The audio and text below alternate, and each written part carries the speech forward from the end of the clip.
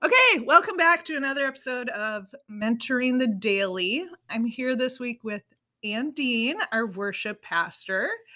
And why don't you introduce yourself a little bit? Tell us something about you being at the church, whatnot. Okay. Well, yes, I'm Ann Dean O'Neill, and I've actually been here now 10 years. Oh, wow. Yeah. Goes fast. I know. I was 29 when I was hired, and now I'm 39. So here we go. I lived a whole decade, and yeah, I have 3 young kids and love working here and doing lots of different kinds of things, including music and art and teaching and whatever. Now podcasting. All right. Woo! You were probably on Joel's podcast too, weren't you? Yes. Yeah. All right. Well, we are going to have a big topic today. I had just been thinking a lot about the different ways, I guess, that you can know God and grow your relationship, and thinking kind of about taking an approach of just simply reading the Bible for personal relationship with God versus sort of theological, knowledge, maybe like what you would get a seminary degree in, which Ann Dean has. And I thought she might have some good insight into sort of the pros and cons of both approaches to knowing God and how to maybe approach both of those things. And so let's start with just sort of like maybe talking, what are your thoughts on how you would define those two approaches? Well, yeah, I mean, everything's on a spectrum, I would say. But if you're going to pick the extremes of the spectrum, maybe one side says that, to know God means to study and to learn and to be able to really grasp all the tenets of systematic theology and all of church history and all these different things that you can know to care about the bride of Christ, and to care about the Trinity and to be able to articulate these things to other people. And so there's kind of the one extreme, and then the other extreme on the other side of the spectrum would be that's in essence kind of a waste of time. The whole goal is to know the person of Jesus and to walk with him closely. And if scripture helps you, great, but maybe that's not your cup of tea. Maybe you just pray a lot or listen to worship music or whatever, but you want to fill your heart and your mind and your soul with the awareness and the sensitivity of the movement of the Holy Spirit and kind of walking with him. Now, I would argue that either one of those extremes is missing something from the other side. Right. And if you're camping out on one side only, you are kind of prone to a version of idolatry or a version of self-centeredness that's actually missing the invitation of the full sense of discipleship that God calls us into. So that's kind of like my introductory, putting it in two sides. Right. Yeah. I think one of the things that interested me about this topic is that I grew up feeling a little bit like I spent time in Bible studies that were all about like, how do you behave? And like kind of on that further side of just like, how do you know God and know what he wants from you? And not a lot of time in Bible studies that were a little more theology. And I did develop this like, well, that's not, I had a friend who went to a Bible school and she was like, I don't have time for Bible study. I'm in the Bible all the time or something. And I was like, I feel like you still need the, personal time. Which, I mean, I don't want to throw her under the bus. Like, she's a wonderful Christian woman.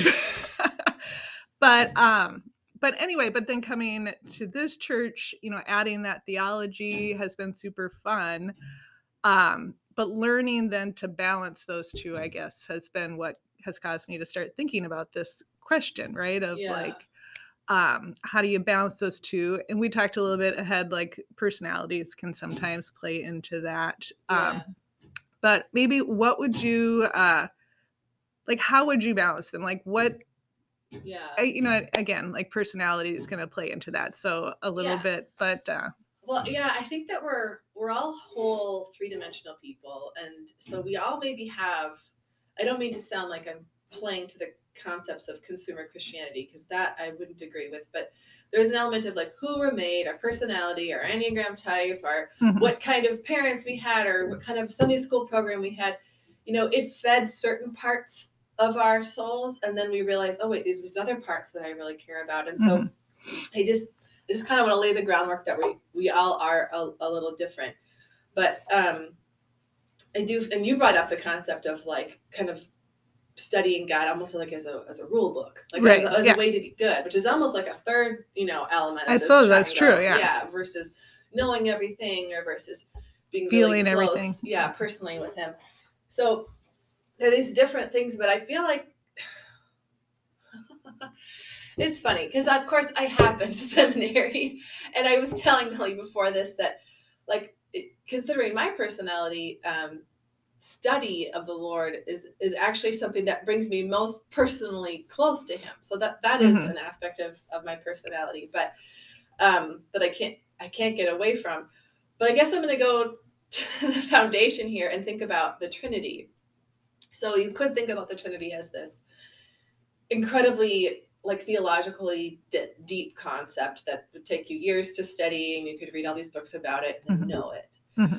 The Trinity is also on this other side where it is actually all about communion. Like that's the point of the Trinity. And I don't mean, of course, I do mean in a way, I guess, the Eucharist, because that's how we join in. But I actually mean communion as in community. Like they are together. They are like walk and live and pour out every aspect of the Trinity, one person to the other persons of the Trinity. They're all pouring out and sharing love.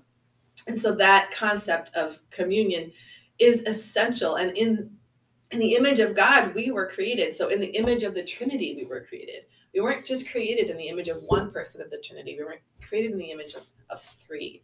So to me, that communion is something that we were designed to participate in with God. So my complicated, rather theological answer, and I'm sorry if that's confusing, but is that we were literally created for the fullness of all of this. And some people will kind of naturally desire more of that study.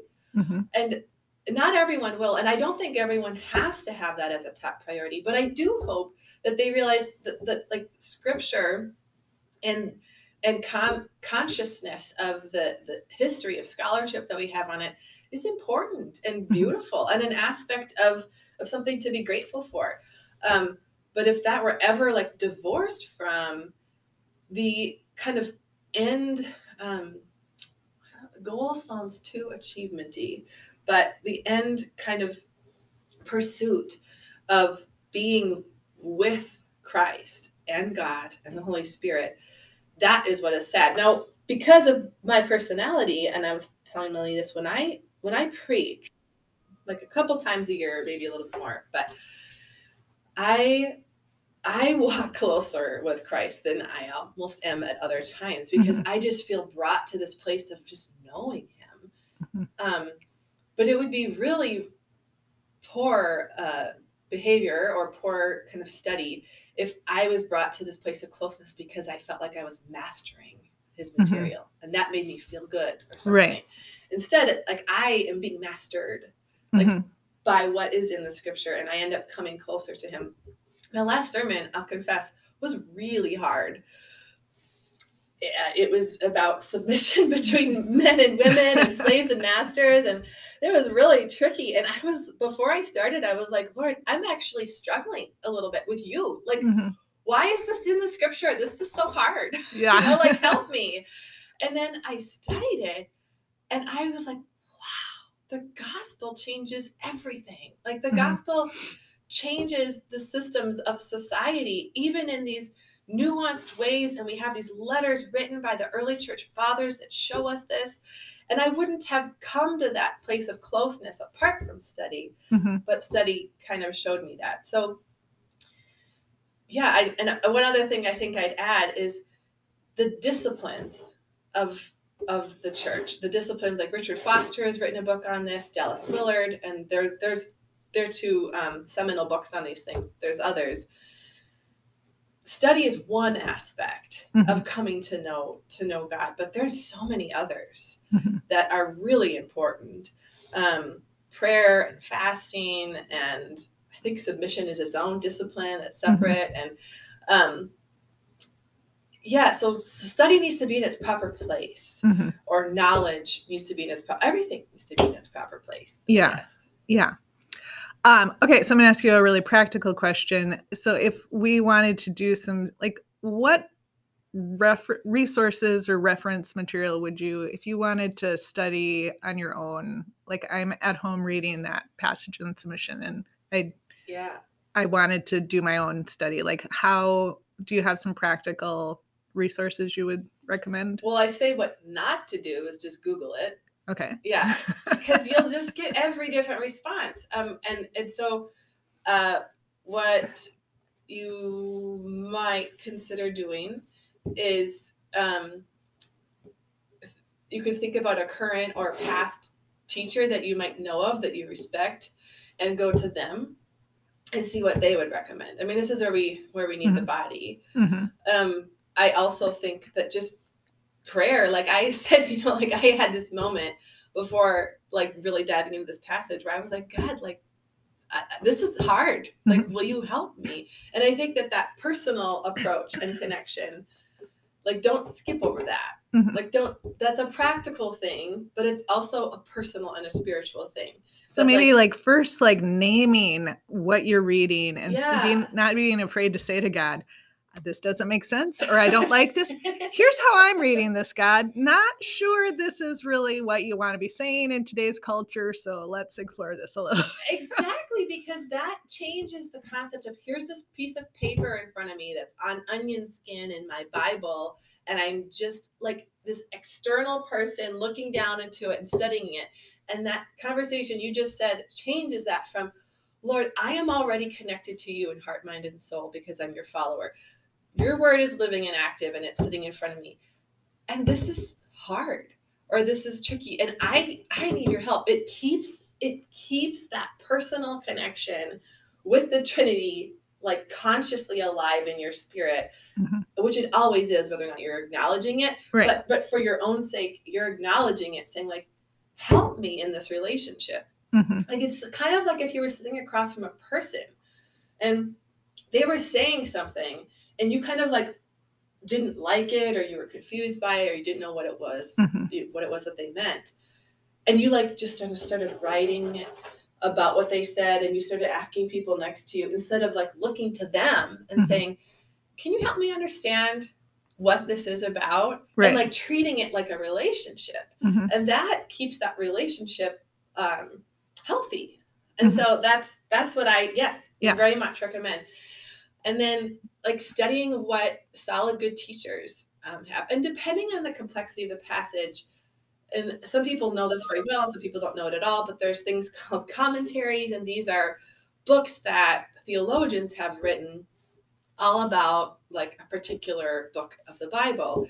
And the pastoral staff here at Cross, depending on how deep you want to go into any of these things, could recommend some writers for different books of the Bible that we would recommend. Because of course, I mean, the scriptures have been a point of interest for study for many, many, many centuries. And you can go to seminary and study these scriptures under people that don't even believe that, like, they're atheists. Right. But they have studied them out of interest and have like things they want to teach you about them.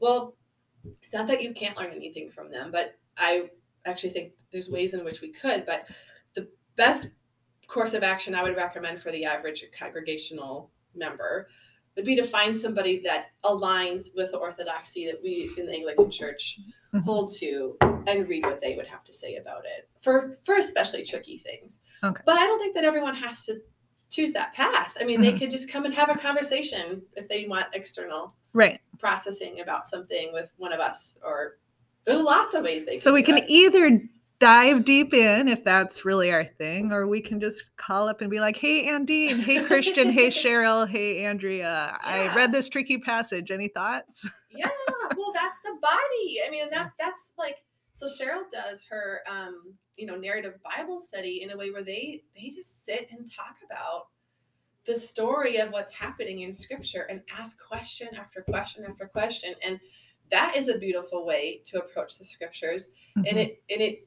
And one really cool thing about that is how it like relies on the bride of Christ to bring kind of these nuggets of beauty to light, to just discuss it together. And then I know, like, for instance, the more Wednesday night evening Bible study relies a little bit more on, like, here's what, some people have delved like academically out of it, or the theologically out of it, and let's talk about it together as well. And those are two beautiful approaches, and they both depend a lot on the body to share with one another, and it builds community, and there's lots of other positive things along the way.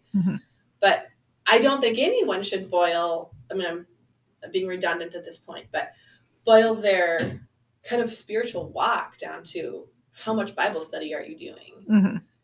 Because that's not the goal. That's one of the disciplines of knowing God. But again, this is a relationship that we're trying to nourish. And the more that you nourish it from all these different avenues, the more enriched your walk of faith is going to be. So let's talk about, we talked kind of about if we wanted to pursue study and theology and that kind of thing. Let's sort of go back to the other side of it now, and the personal relationship side, and sort of some of that type of pursuit, and it's, a lot of what we talked about with the sort of theology, intellectual side included a lot of personal, as you talked about, you can't really, hopefully we're not living on either end, right? But just thinking about it from somebody who maybe wants to spend more time in the personal and less so coming from the personal into the center versus coming from the intellectual into the center, approach. Do you have thoughts on that? Well, first of all, I would just say that Anglicanism is a wonderful place for that. Because every Sunday morning you can come, and you may have done nothing that week. You may have not opened your Bible. You may have not prayed once. You may have done anything. And you can come, and if you're 1 degree above passive, and you just say the things that are in the bulletin, and you pray the prayers that are there, and you listen to the scripture, you are participating in that walk with Christ, that communion with him, even on Sundays. So Anglicanism doesn't have what I have sometimes felt or heard in some other denominations. I'm not trying to throw anyone under the bus, but there's not the same sense of, have you done your work in order to get here? Which sometimes people can feel that in other places. And I just think that Anglicanism is like, you know what? Come, ye broken, ye weary, come and rest. Come and show up and just be here. And the Spirit is present, and he is doing the work in you.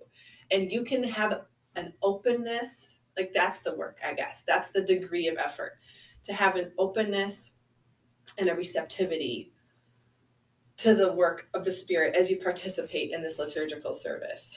And then to talk about outside of a Sunday morning, the Book of Common Prayer is a wonderful resource for this, where there's actual morning prayer, which is a little longer. It might feel like a little more effort, but there's a lot of different things you can open to that section of the Book of Common Prayer and literally just walk through these things that for centuries Christians have been using to commune with and walk with the Lord. And yes, there's scripture involved, and you can read a psalm and different things like that, but you can also just participate in these prayers that have been written for you, and you could just come and rest in them. And then there's even shorter like devotional things. There's like devotions for individuals and families in the middle of the Book of Common Prayer, and there's a morning one and a noon and an evening and like a bedtime one. And they're really short. I use them to end meetings sometimes, and it's just like, I just feel like I just commune with the Lord through these beautiful prayers that again have been written for centuries, and it was quick. I was talking to Molly about this a few weeks ago, and she was saying that she feels like, I think it was the evening prayers that they do, that she's like, they just focus me. And what it made me think about was how culturally, like this past year, like we were in Sedona, and I follow somebody on an influencer, and they like the crystal thing. Like Sedona is all very new age. There were crystals everywhere. This woman I follow meditates holding a crystal, and Riss actually just got a job at a place that sells crystals. It's like, okay. anyway, I feel like I'm kind of surrounded by this concept this past year. And that's the same idea, is like focus, right? So when she used that word to talk about, Yeah. doing evening prayers, I'm like, we have that Yeah. in the church. We don't need a crystal for it. You know what I mean? Like to be able to focus our minds and, just be present in that moment. Yeah. And you don't have to use, I'm just using the Anglican tools, but Yeah. they're not like the only thing. I mean, Mhm. like, and Anglicanism would say that too, like there's just like, go for a walk in creation. Yeah. and attune your heart, in a conscious way. Again, there's kind of this receptivity and this intentionality, but it doesn't have to be go out and read a commentary today because that's what you got to do to walk with the Lord. Well, if that would be helpful to you for the very thing that you're thinking about and studying, then great. But hopefully it's all aimed at this close walk with God where he knows you, you know him, and you're depending and relying on him. Mm-hmm.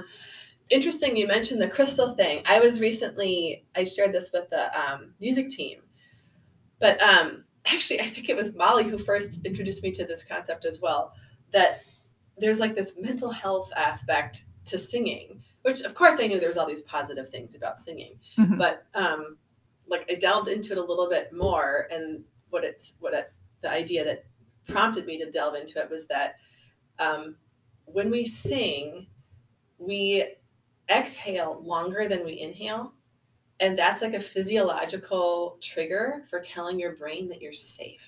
Interesting. Yeah.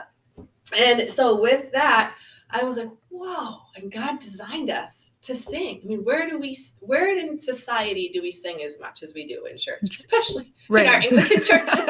We sing so much. We sing more than a lot of other churches do. A lot of songs on Sunday morning.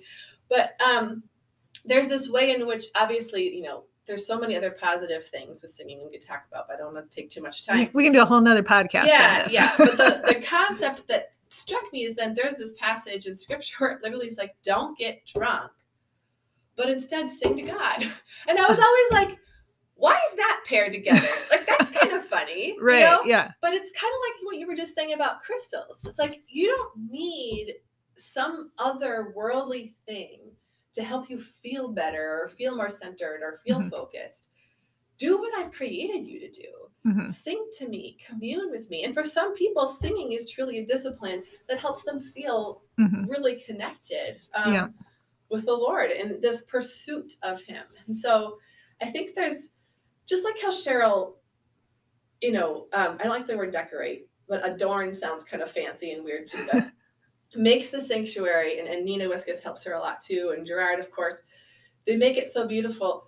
It triggers things in us to pay attention and to walk with the Lord. And I think outside of study, which is one avenue, there are so many ways we can sort of adorn. I want another word, but anyway, adorn our lives in such a way where we're prompted to walk with God and be conscious of him. We can use the spiritual disciplines. We can pray. We can use the resources he's given us. We can look outside and notice creation. We can sing.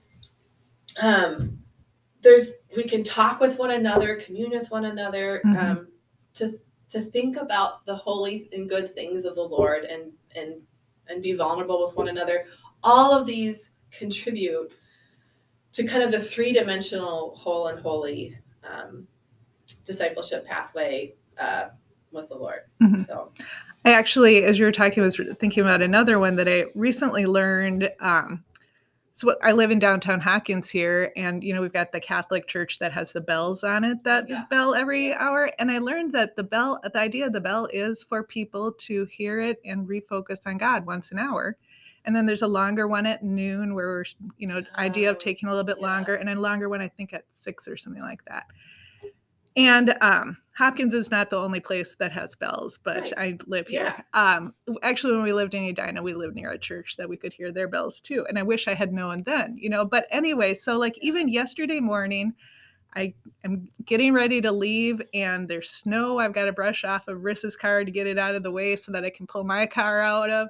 And literally, as I walk out there, I hear the bell go off. And it was just this trigger in my mind, to focus on God's presence in this, drudgery moment, and so Yeah. just, I mean, creating little triggers throughout the day that we can just say, even if you put an alarm on your phone with a lovely bell or something, just to like refocus once an hour. Yeah. And I don't hear the bells every hour. In the summer, I have the windows open and I'll hear them a lot more often than in the winter. In the winter, I have to be standing outside, crabby about brushing snow off to hear the bells. See, we don't live next to bells, but I live really close to the siren that they test once a month. There you go. I should reassign the meaning of that siren in my brain. There you go. Focus on God this month. Focus on God this month. But yeah, I mean, it's fun to even talk to you about this because it's like getting me excited. I mean, obviously it's the beginning of December. Well, maybe you don't know this. We're recording this in the beginning of December, and I just decorated my house for Christmas. And so there's this way in which I'm more conscious of the meaning of this season, which is, of course, more than presents and Santa and everything. And it's this longing for the Lord and for his coming and for the amazingness of him coming as a human, as an infant. And it's in my mind more because I'm doing more things to remember it. And there's just so many fun and beautiful ways to walk with God, even when it's like a chaotic or hard season. There's just things that we can do, and study is certainly one of them. But mastery of the Bible is not something that God asks of us at all. It is an invitation to know him. But it's one part of it, and for some people it's really a beautiful part, and for other people it's maybe not the main part, and that's fine. Awesome. Well, that is a great summary conclusion. So we'll wrap up. We went a little long, but I think it was very worthwhile. So thank you so much. And that is it.